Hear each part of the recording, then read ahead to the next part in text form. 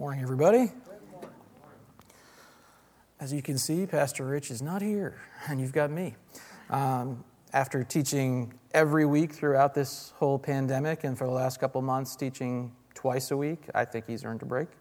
So that's how you end up with me here. And unlike most of the teaching Sundays that I'm up here, it is not a time change Sunday. It is not a holiday of any sort. It is not the week of a major sporting event. So that really leaves me with a lot less of these kind of icebreaker materials to work with as far as when I start my message. But that's okay, because my time slot is cut a little short, so there's less time for fluff anyway. We can get right down to the word, because that's what you came here for, isn't it? Yes. Right. So last week, we looked at John chapter 14, verses 4 to 6, well-known words of Jesus. As he prepared to go to the cross, he had been telling his disciples that he was leaving, and he was going to prepare a place for them. He told them that they knew the way to get there. Of course, they were confused, thinking that he meant a physical way, and they didn't know the physical way. They didn't have Google Maps either, so they wanted to get the proper directions, and they asked him for them. Thomas spoke up, admitting that they didn't know the way, and Jesus gave the best directions one could ask for. I am the way, the truth, and the life. No one comes to the Father except through me. Now they were looking for more like follow the road to Emmaus for a day's journey, then turn right and head towards Jericho, take a left at the fork in the road where the Bennies used to be. Oh, this isn't on. That's why you didn't see the Bennies. There we go. Uh-oh. There we go. Take a left at the fork where the Bennies used to be. That's how we give directions around here, right? Benjamin is a Jewish name. I mean, they might have had something named Bennies back then. But instead of physical directions, he gave them spiritual directions. The way to the Father, the way to eternal life is Jesus. And Pastor Rich talked about how Jesus made it perfectly clear that there weren't many paths to God. There's only one, and it's Jesus himself. Now, some might say that that's narrow-minded, and they mean that in a very negative sense, that we should be more open-minded, we should be more accepting of different ways to get to God. But, to believe this is narrow-minded in a good way. The same way that to believe that 1 + 1 = 2 is narrow-minded. We don't take other numbers into consideration for what the answer to that question is, do we? If we have one right answer, we shouldn't beat around the bush and try and consider all the wrong ones. We should focus on that right answer and tell other people about that right answer. So that's what we should do as believers. We know the answer. The answer is Jesus. Now today, we're going to pick up right where we left off, and we're going to look at verses 7 through 14 of chapter 14. That's continuing the discussion that Jesus was having with the disciples in the upper room, the upper room discourse, as it's called. So if you'll turn there, we can read it together, this whole section. John chapter 14.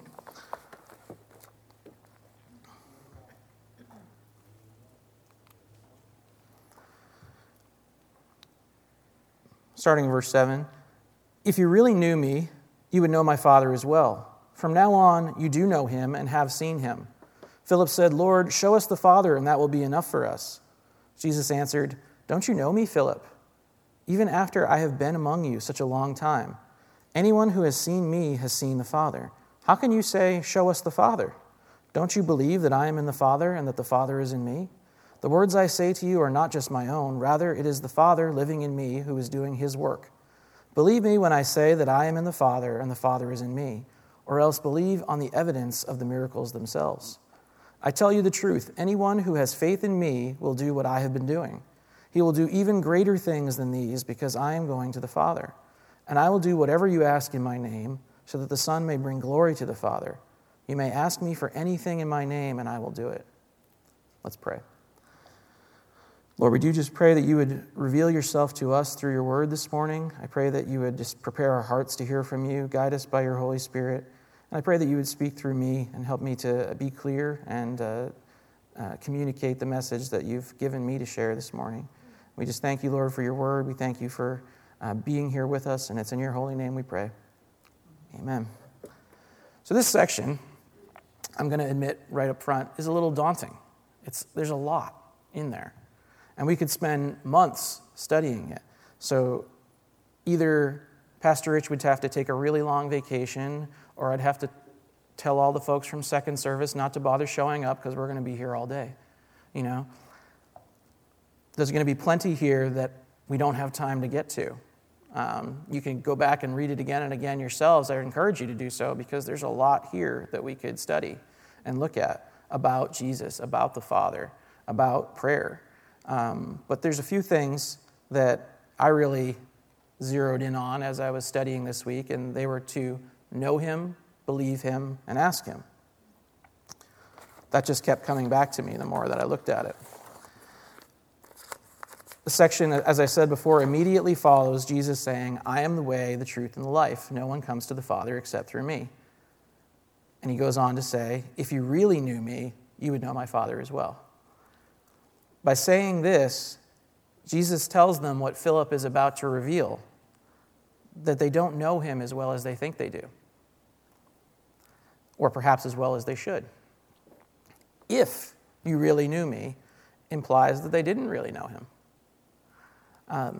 We've seen time and time again in the Gospel of John that the disciples closest to Jesus, the 12, who spent every day, all day with him for 3 years plus, were still prone to confusion about Jesus' ministry, his mission, and who Jesus was, despite all this time that they spent with him.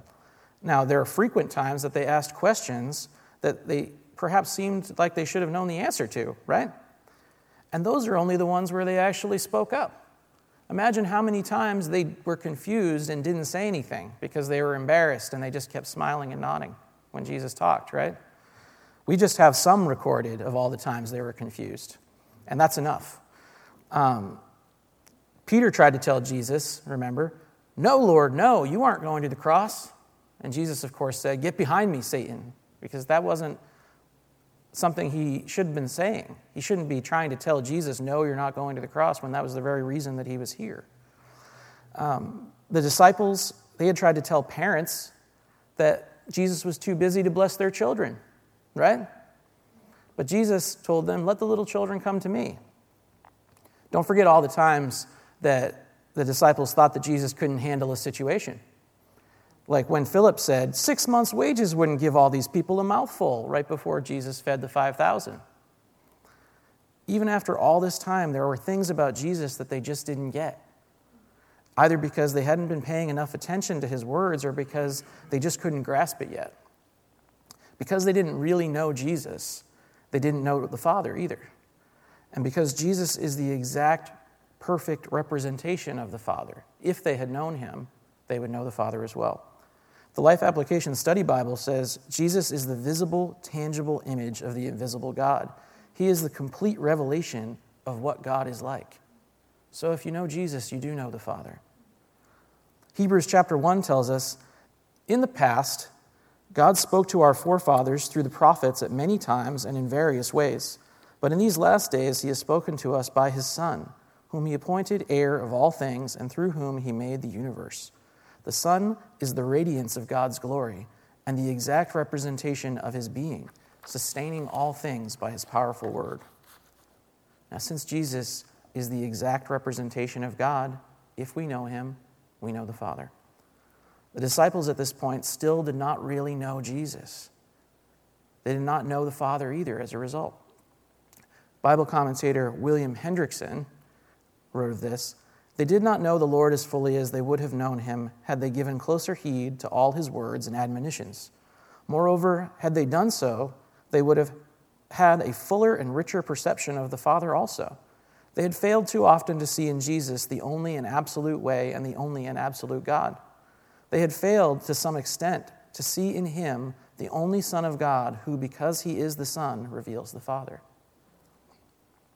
But if they had failed before, Jesus wasn't overly harsh with them. He told them, from now on, you have seen him. You could say in one sense that this means, from now on, you do know him because I just told you, right? I told you again that the Father is in me and I am in the Father. So from now on, you know the answer, right? We're clear on this? You could look at it that way. From now on, because I just told you again, you should know this. It's going to be on the test. But I do wonder, given all the other times that Jesus had actually spoken about this, if saying it one more time, that probably wasn't enough, and that probably wasn't why from now on they would know this. The difference maker this time would be what Jesus was about to do. He was about to go to the cross, pay the penalty for sin, and then rise again on the third day, defeating sin and death. If these disciples hadn't really known Jesus up until this point, this would make it a lot clearer who he was. The resurrection would make it clear just how powerful he was, if all the other miracles he had done hadn't revealed that to them yet. What better shows us what Jesus is like than what he's done on the cross? His love for us demonstrated vividly as he took our place and shed his blood for our sin.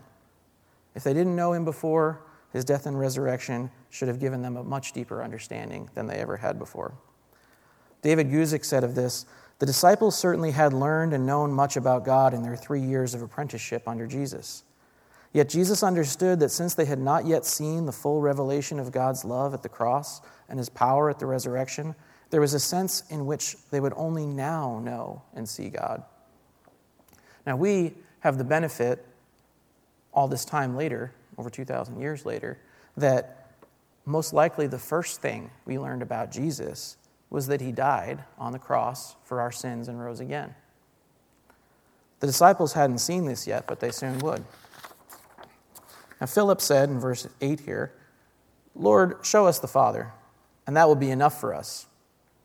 Jesus answered, "Don't you know me, Philip, even after I have been among you such a long time?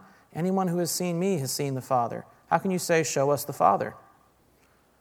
Philip really wasn't listening, was he? Jesus just said this. Previous sentence. And he says, "Show us the Father." Was he holding that question in until Jesus was done talking? Does anyone else ever do that, where you're not even listening to what a person is saying because you're so ready to ask a question? That's what I get the sense of here. He certainly wasn't picking up what Jesus was laying down. He was confused. And he was speaking for all of them. Show us the Father. What he seemed to want was an actual view of the Father himself. Perhaps like Moses had experienced on Mount Sinai in Exodus chapter 34, after which his face had become so radiant from the glory of God that he was visibly glowing. Maybe that's what Philip was looking for. His desire to see God was good. His failure to see that he had been traveling with the very God he desired to see for 3 years was not good. Jesus had to gently rebuke him when he said, "Don't you know me, Philip? After all this time I've been among you?" Especially given that he had just explained this a minute before. Bible commentator William Tenney said of this, "No material image or likeness can adequately depict God. Only a person can give knowledge of him, since personality cannot be represented by an impersonal object. Furthermore, if a personality must be employed to represent God, that personality cannot be less than God and do him justice, nor can it be so far above humanity that it cannot communicate God perfectly to man." I would say that experiencing God in the way that Moses did might fall under that so far above humanity that it cannot be communicated perfectly to men. Certainly, Moses knew God and grasped that God was glorious and powerful. But if Moses had been able to spend time with Jesus, I think that he would know God even better than he did. Jesus, since he was fully God and fully man, was the only perfect way to show us who God is and what he's like.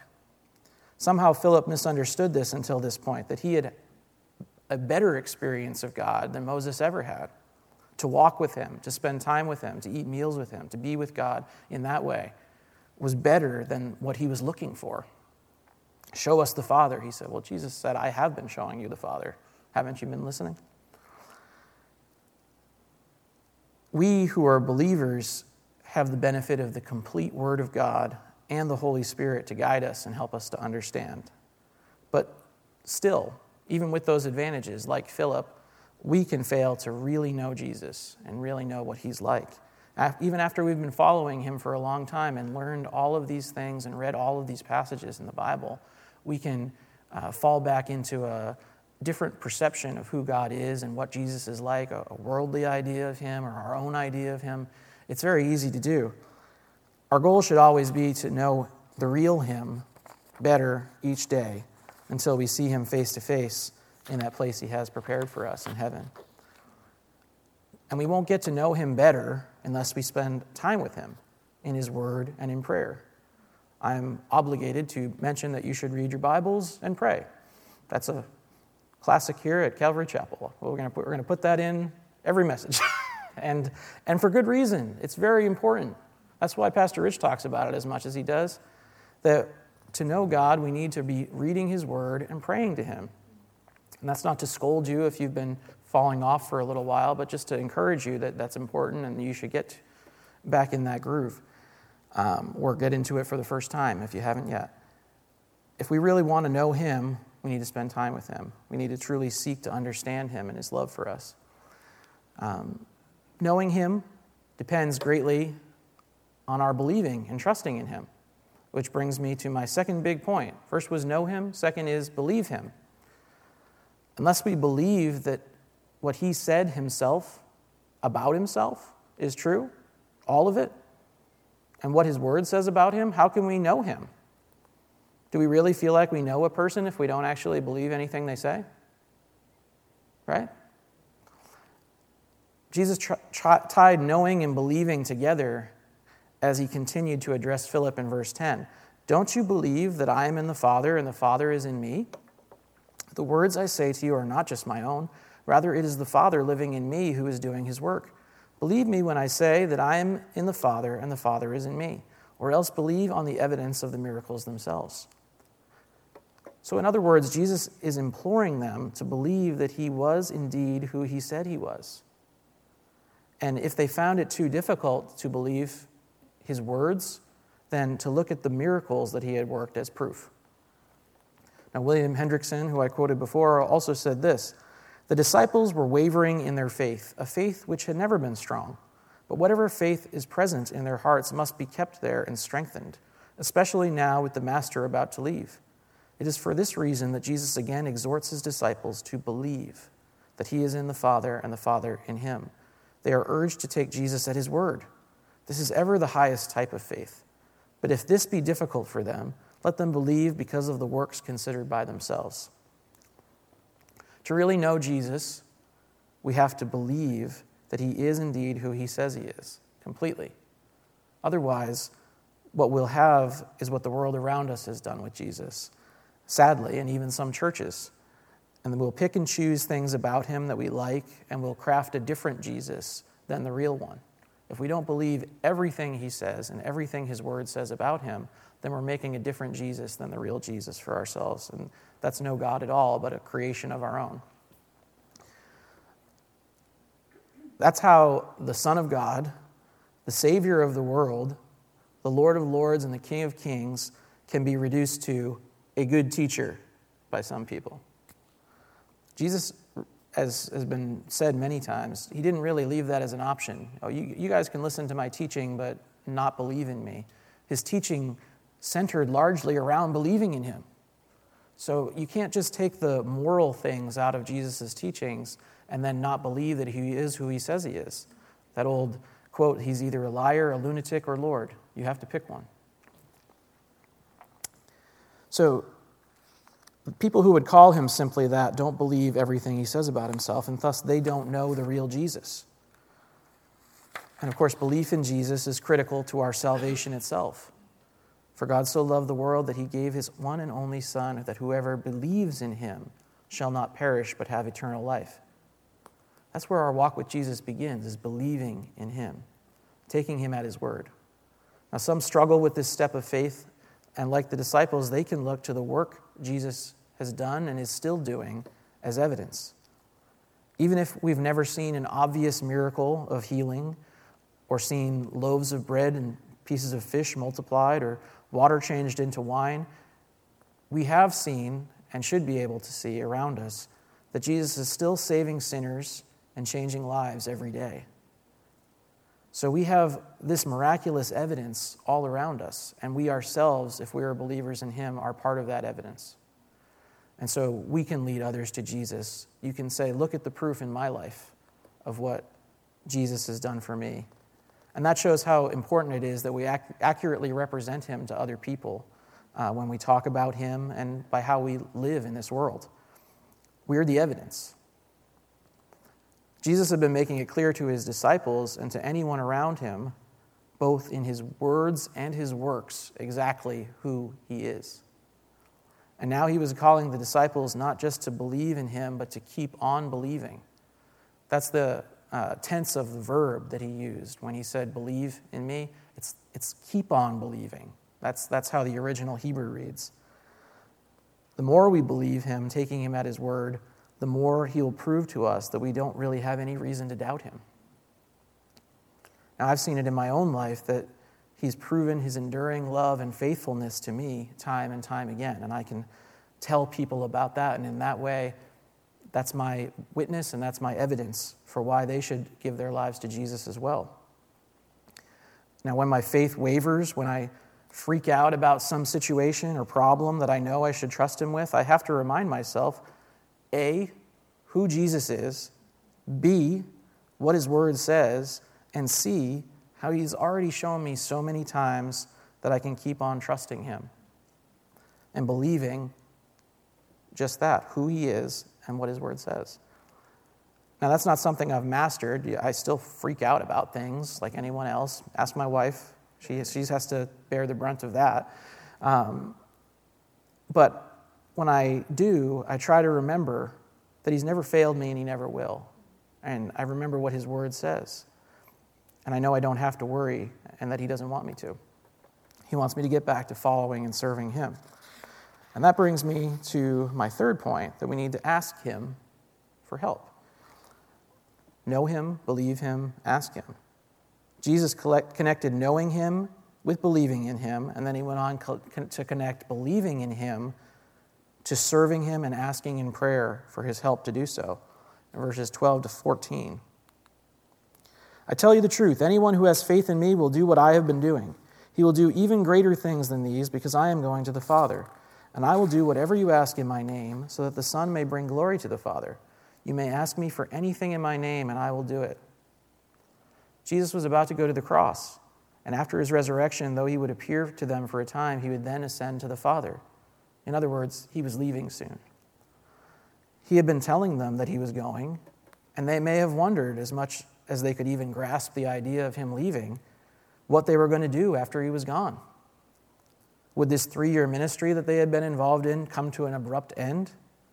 Would they go back to whatever they were doing when Jesus first found them? David Guzik said of this, Jesus began the first of 3 assurances given to his disciples on the night of his departure. The first assurance answered their fear. This is the end. The work is over, and we all got fired. But they didn't get fired. They got promoted, and promoted to greater things. Now, Jesus was telling them that after he was gone, not only would they still have work to do, but they would have greater work to do. He didn't mean that they would work more amazing miracles than Jesus had worked. The things Jesus had done in his ministry were pretty hard to top, weren't they? I mean, it doesn't get much more amazing than raising the dead. Peter did once raise the dead, a woman named Dorcas in the book of Acts you can read about. But that's not a greater miracle than Jesus. That's the same miracle. And it wasn't Peter doing it on his own. It was God doing it through Peter.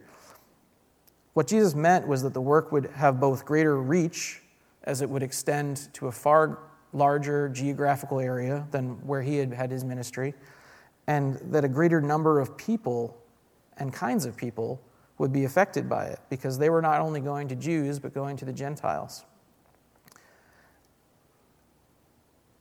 It's worth noting that more people became believers in Jesus after Peter first addressed the crowd on Pentecost than had been recorded in Jesus' entire ministry, a greater number. But more importantly than geographical distance or numbers, the greater things they were doing or going to do as you can read about in the book of Acts, would largely be spiritual in nature. And spiritual works are greater than physical ones. We see in Acts that the disciples did work physical miracles at times to demonstrate God's power. The emphasis of their ministry, though, was on winning souls for Christ and encouraging and instructing those who turned to him to follow him. Many of Jesus' miracles were physical in nature and showed his power and provided evidence that he was indeed who he said he was. But people often saw only the physical side of things that he did, wanting more and more amazing miracles to satisfy them when they really needed to believe in him. Think of how they followed him around the lake after he fed the 5,000, looking for another demonstration and another meal. Jesus said to them in John 6, 26-27, "I tell you the truth, you are looking for me not because you saw miraculous signs, but because you ate the loaves and had your fill. Do not work for food that spoils, but food that endures to eternal life, which the Son of Man will give you." Works the disciples would do after Jesus left them would be these kinds of works that endured to eternal life, works of bringing people to Jesus. All of this work was, of course, done by God through them. It wasn't something that Jesus was going to have them do on their own. And Jesus said that they would do these greater things because he was going to the Father. They would do them because he wouldn't be physically there anymore. But also, as we'll read about next week, because the Holy Spirit came after Jesus went to the Father to empower them to do these things. Before Jesus told them about the Holy Spirit, which we're not going to cover today, he told them, "And I will do whatever you ask in my name, so that the Son may bring glory to the Father. You may ask me for anything in my name, and I will do it." Does he really mean we can ask anything? Can we ask for sports cars, or yachts, or houses on the beach? I think we all know the answer to that, right? I don't look out in the parking lot at Calvary Chapel each week and see a row of different colored Lamborghinis and Ferraris, right? What exactly did Jesus mean when he said anything?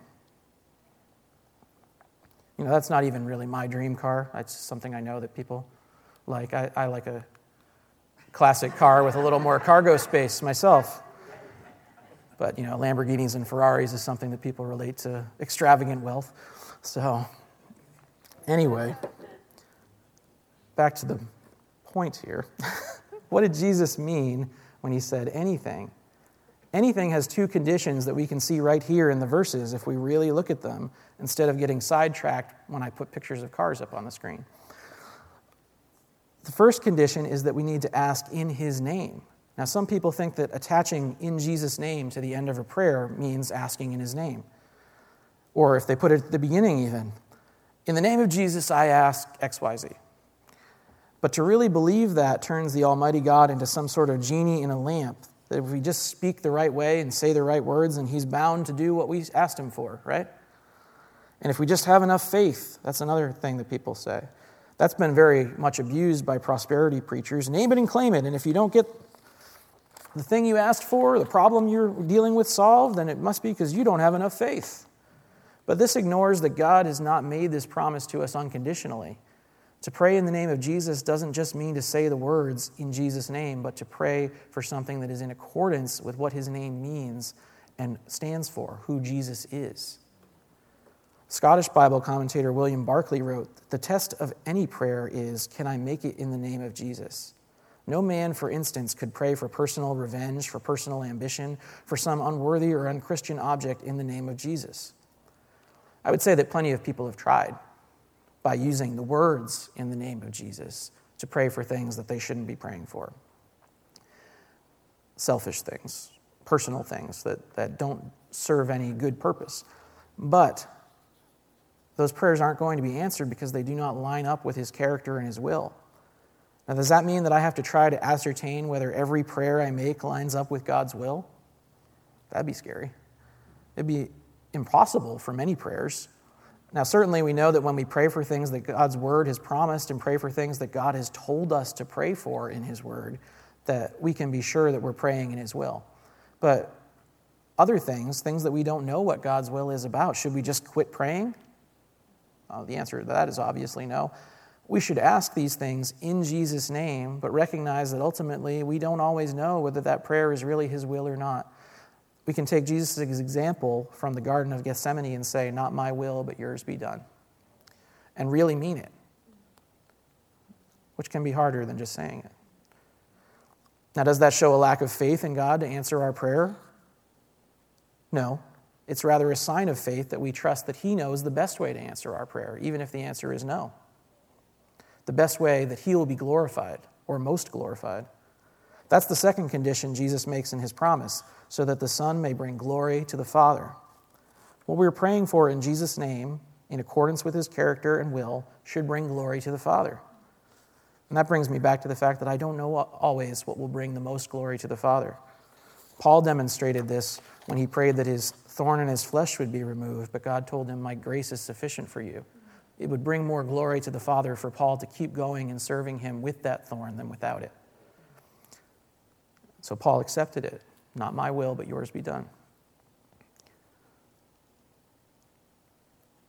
Now we have that same promise as we follow and serve Jesus, that if we pray these things in his name, according to his will, as we serve him, then he will give them to us. Whatever he's called us to do, he will help us to do it, is what Jesus is promising them. So serve him and know that he's going to help you. He's not going to leave you on your own to do it. And we do have the promise of the Holy Spirit to guide us and help us that we'll read more about next week. So once again, as I get ready to wrap this up, 3 things Jesus wanted his disciples to know. Know him, believe him, and ask him as they served him. We're all called to do these same things. It's not a teaching for apostles only. He wants us to know him, to really know him, to seek him and know him better each day. He wants us to believe in him and everything he says about himself and everything his word says about him. He wants us to have faith in him and trust him. That goes along with belief. And he wants us to know that he will help us as we ask him for help to serve and glorify God. So that's pretty much the whole Christian life right there, isn't it? So let's pray. Lord, we thank you for your word. We thank you for your love for us. We thank you that you came to make a way for us for eternal life, Lord. And we praise you that you are that way. We thank you for telling us how to follow you. We thank you for guiding us and directing us. We thank you for the promises that you've given us that you won't leave us on our own. We do want to know you better each day. We pray, Lord, you would help us to grow in that knowledge of you and your love for us, to better understand you by your Holy Spirit.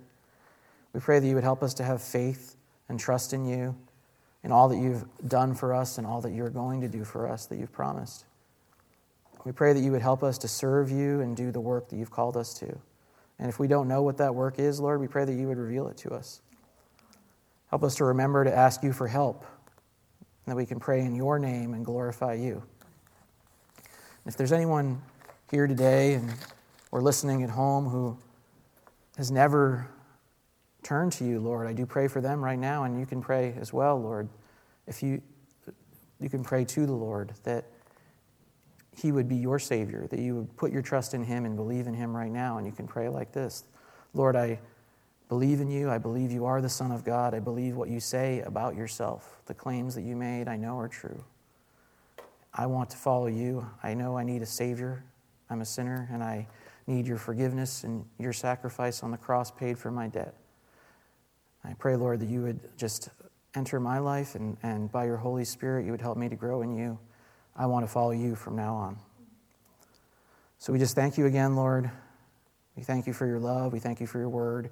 We pray, Lord, you'd help us to remember all of these things, and it's in your holy name we pray. Amen.